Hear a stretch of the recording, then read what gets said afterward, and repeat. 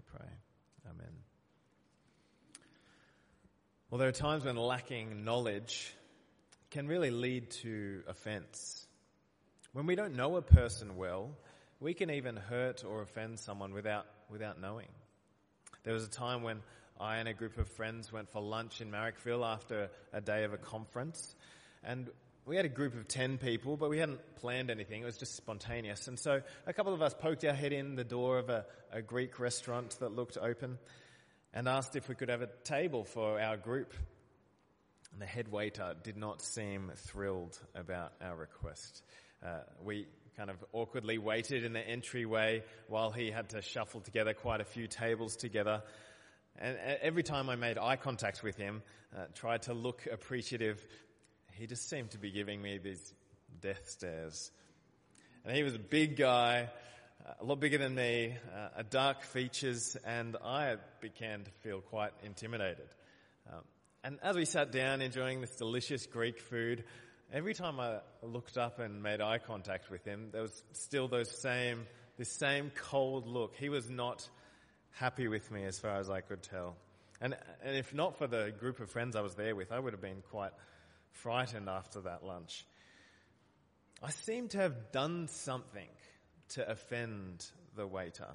I think he might have found it quite rude that I was hanging around in the entryway and suddenly demanding or asking for a big table. I'm not sure.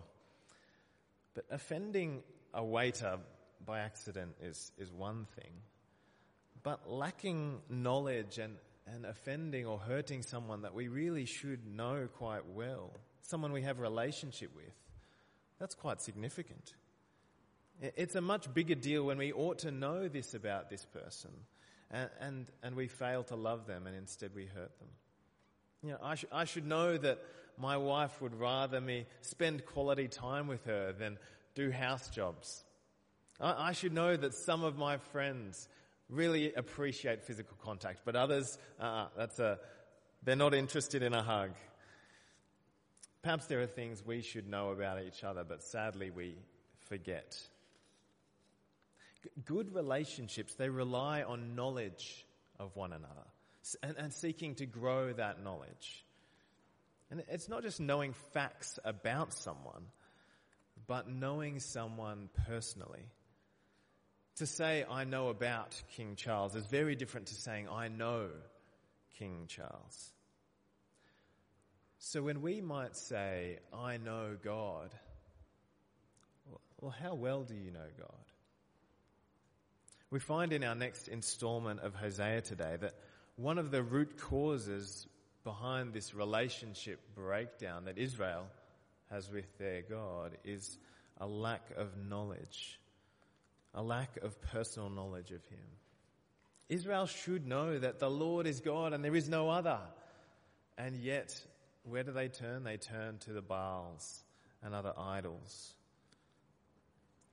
As we heard last week, that relationship is paralleled in Hosea with this live illustration of Hosea marrying a promiscuous woman and continuing to love her through her unfaithfulness.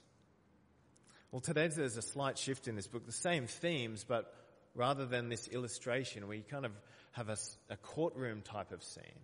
The Lord giving a charge against his people Israel, laying out accusations.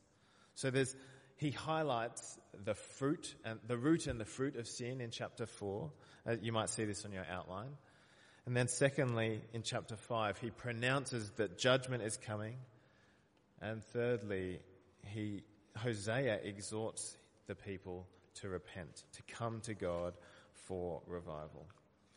Well, come with me to verse 1 of chapter 4. For what sounds like a court summons. Keep your Bibles open to Hosea chapter 4, 5, 6, if you've got them there. Chapter 4, verse 1. Hear the word of the Lord, you Israelites, because the Lord has a charge to bring against you who live in the land. There is no faithfulness, no love, no acknowledgement of God in the land.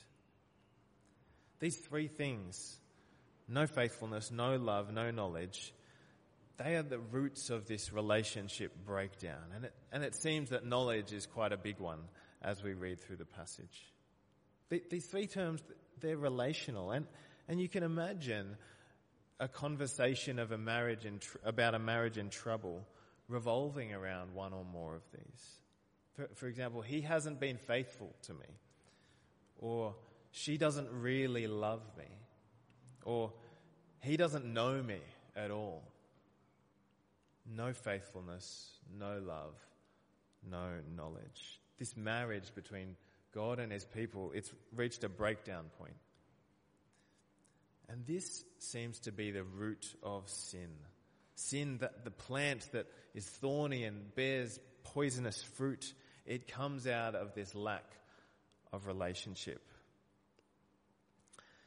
And what's more, it leads to other brokenness. A broken society, a broken land, as we look in the next couple of verses. Have a look in verse 2. There is only cursing, lying, and murder, stealing and adultery. They break all bounds, and bloodshed follows bloodshed. Because of this, the land dries up, and all who live in it waste away.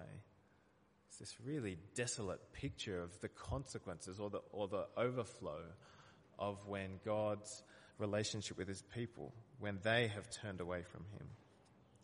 Once they've broken the first couple of the 10 commandments, love God and serve him only. He is the only God, and don't worship idols.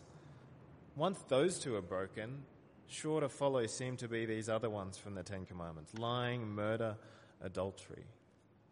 So there's this broken society as well as this land that is mourning. When it says the land dries up, it's literally saying the land mourns. It's like the land is crying from the situation of the spiritual adultery. So verse 1 to 3 seem to be this snapshot of the root and the fruit of Israel's unfaithfulness to God. And the rest of chapter 4 seems to unpack it a bit more. So firstly, in verses 4 to 9, it describes the way the priests, the spiritual leaders, have failed their duty, and it flows down. They've not preserved or proclaimed the knowledge of God, but they've rejected it and ignored it. Have a look at verse 6. My people are destroyed from lack of knowledge. Because you have rejected knowledge, I also reject you as my priests. There's this lack of knowledge in the priests. Imagine a waterfall, and there's some sort of poison right up the top, and it just trickles down, and all the plants are destroyed and killed. When there's problems in the leadership of the people, it flows down to the rest. Have a look at verse 7 as well. The more priests there were, the more they sinned against me. These people who are supposed to be spiritual leaders, pointing them towards faithfulness to God. Instead, they're having a negative effect. And they lead the way in what seems to be humanity's fundamental problem. They exchange their glorious God for something disgraceful. We heard this earlier in the year in Romans chapter 1 as well. People exchanging the beautiful glory of God for man-made idols. This glorious thing saying, no thanks, we don't want that. Instead, something from the earth, something created instead of worshipping the Creator. So we've got this picture of this contaminated waterfall where the poison from the top trickles down, and God says, all of you are at fault. Verse 9, like people, like priests, and God will punish them both.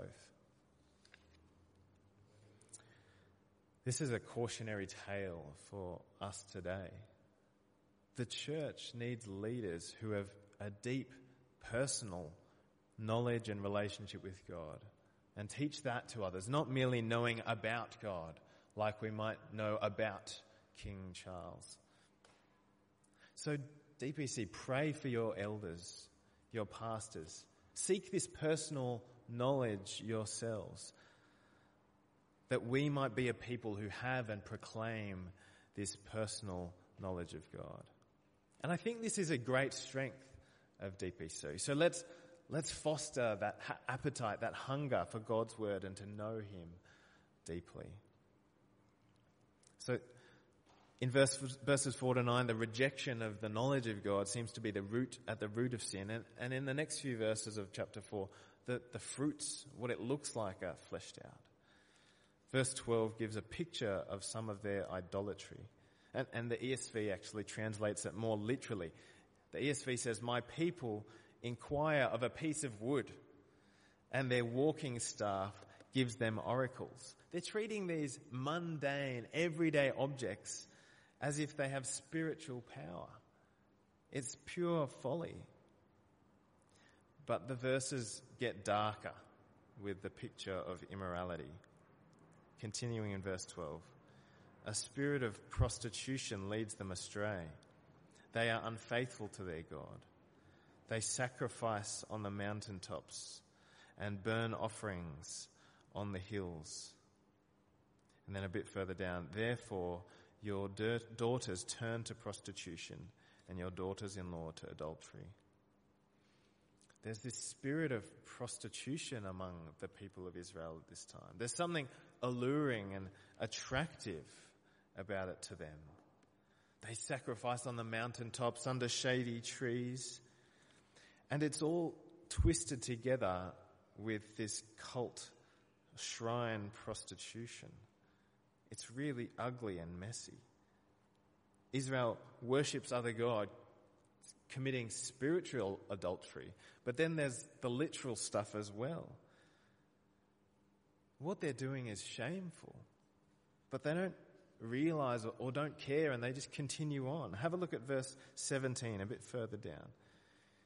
"Ephraim is joined to idols. Leave him alone. Even when their drinks are gone, they continue in their prostitution. Their rulers dearly love shameful ways." Well, Ephraim is another name for Israel. It was the largest tribe in the northern kingdom. But yet, even when they've run out of alcohol, they're not influenced by that anymore. They're sobered up. They still continue in this horrible revelry. They still engage in this spiritual adultery. And there's more wordplay about this in verse 19. "A whirlwind will sweep them away, and their sacrifices will bring them shame." The word for wind is the same as the word for spirit. So the spirit, this seductive, alluring spirit, actually turns into a tornado that sweeps them away in judgment. I don't know about you, but I find this description quite confronting and graphic, speaking about the behavior of Israel. It's quite sickening. And it seems to be deliberately so, to make us horrified, to make us ashamed about the nature of sin.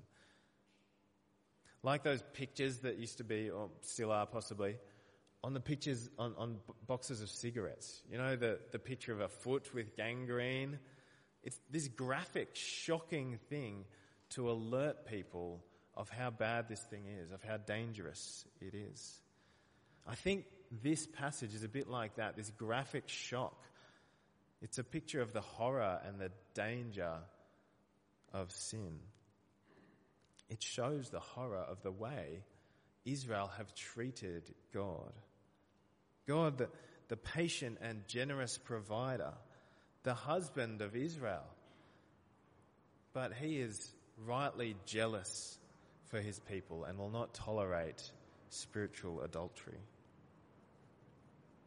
Idolatry is like adultery. You know, we might not have the same idols today that they did in those days, but we definitely have idols tugging at our hearts. So perhaps a question to ask is, when you've had a hard week, where do you turn to for comfort?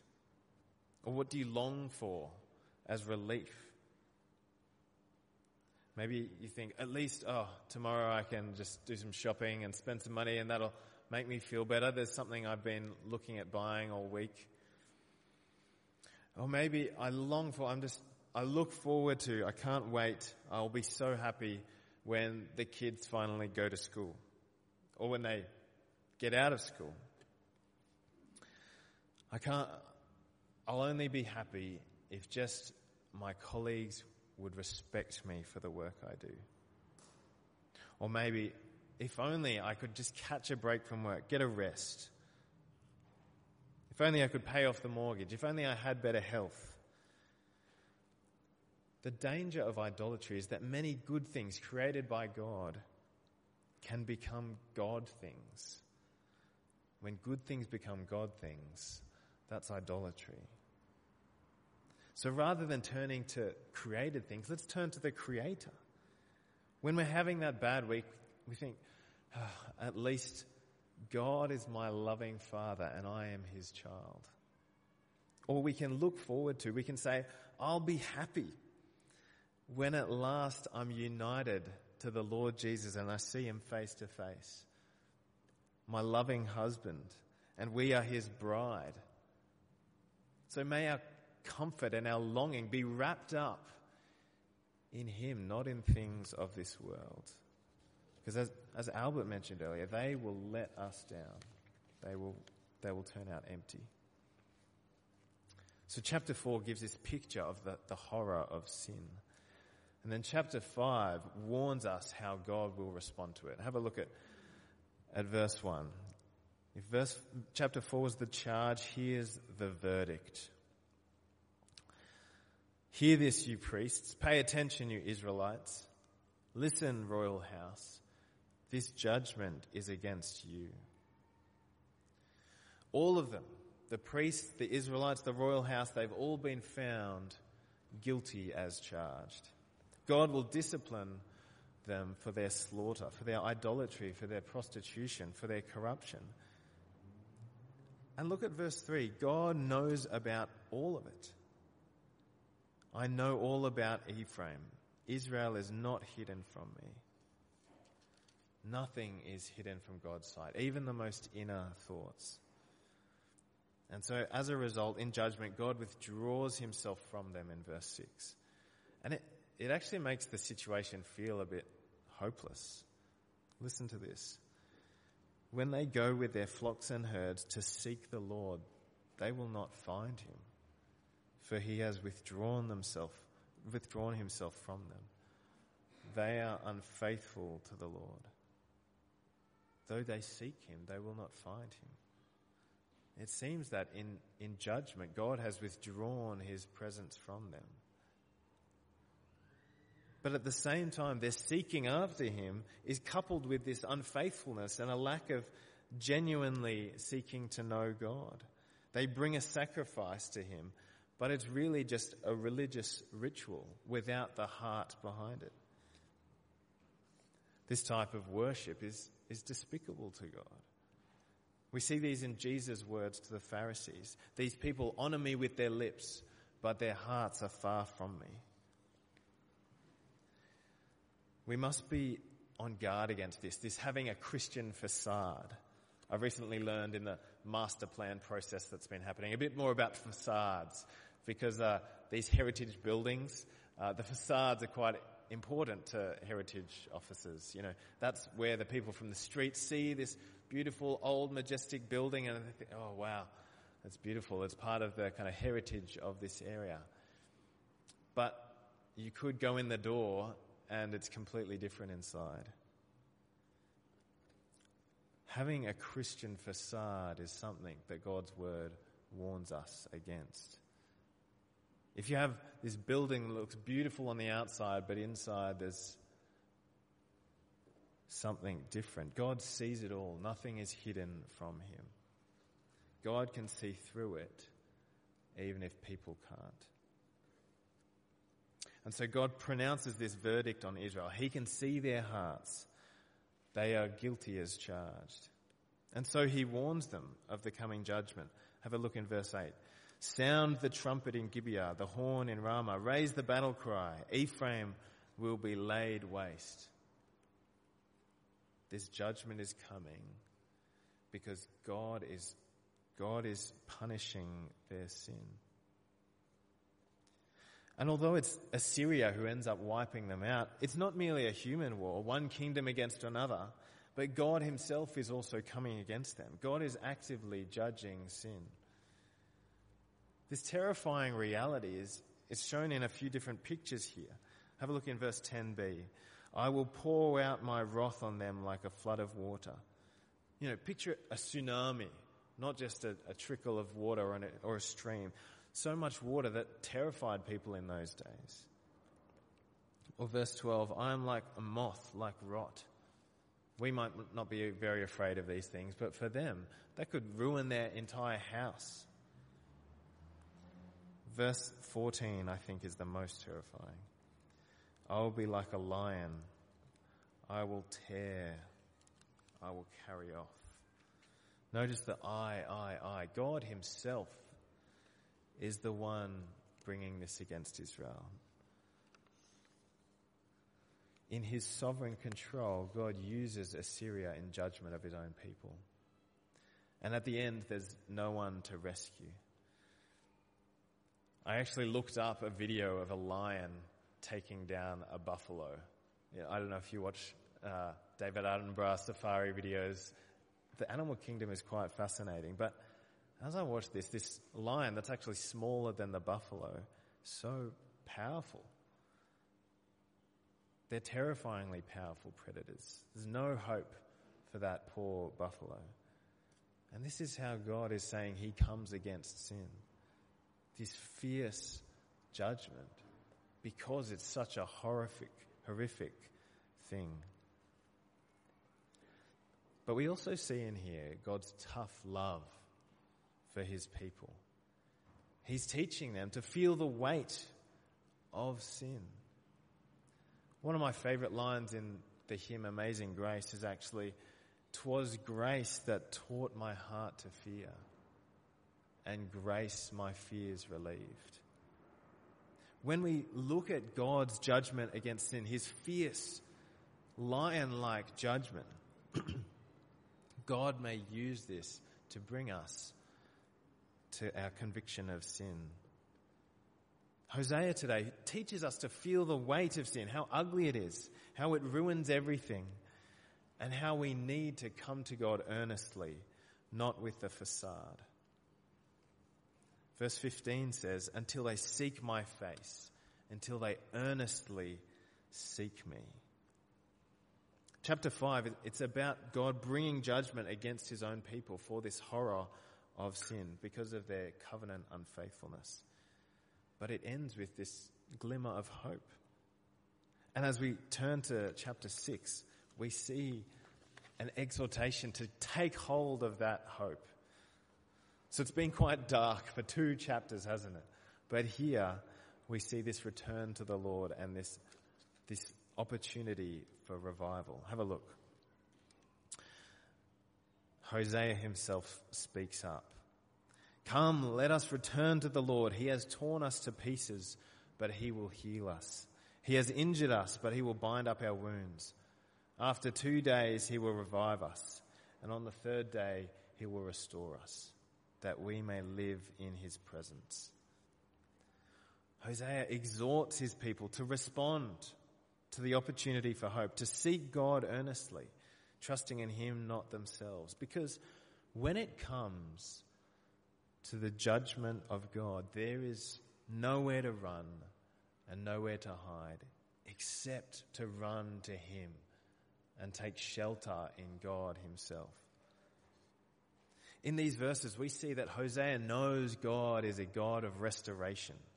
He's not only the jealous God, the judge who brings judgment on evil, but he's the God of restoration. And when I say jealous God, a right jealousy that a husband has for his wife.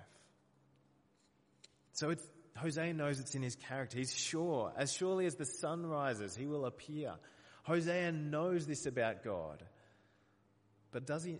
Perhaps he does, but we don't see yet here how that happens. How will he do it? How will God bind us up? How will he restore them after the judgment? Well, 750 years later, we find that God did it by becoming a human, by becoming an Israelite. The only Israelite who was ever perfectly faithful. The only Israelite who was able to bear the guilt. The only Israelite who came and lived a perfect life. He was raised again on the third day after dying for sins. Listen to these words from 1 Peter about the Lord Jesus. He himself bore our sins in his body on the cross, that we might die to sins and live for righteousness. By his wounds you have been healed. When we consider the horror of sin that's like adultery, when we consider the fierce judgment of God against that sin,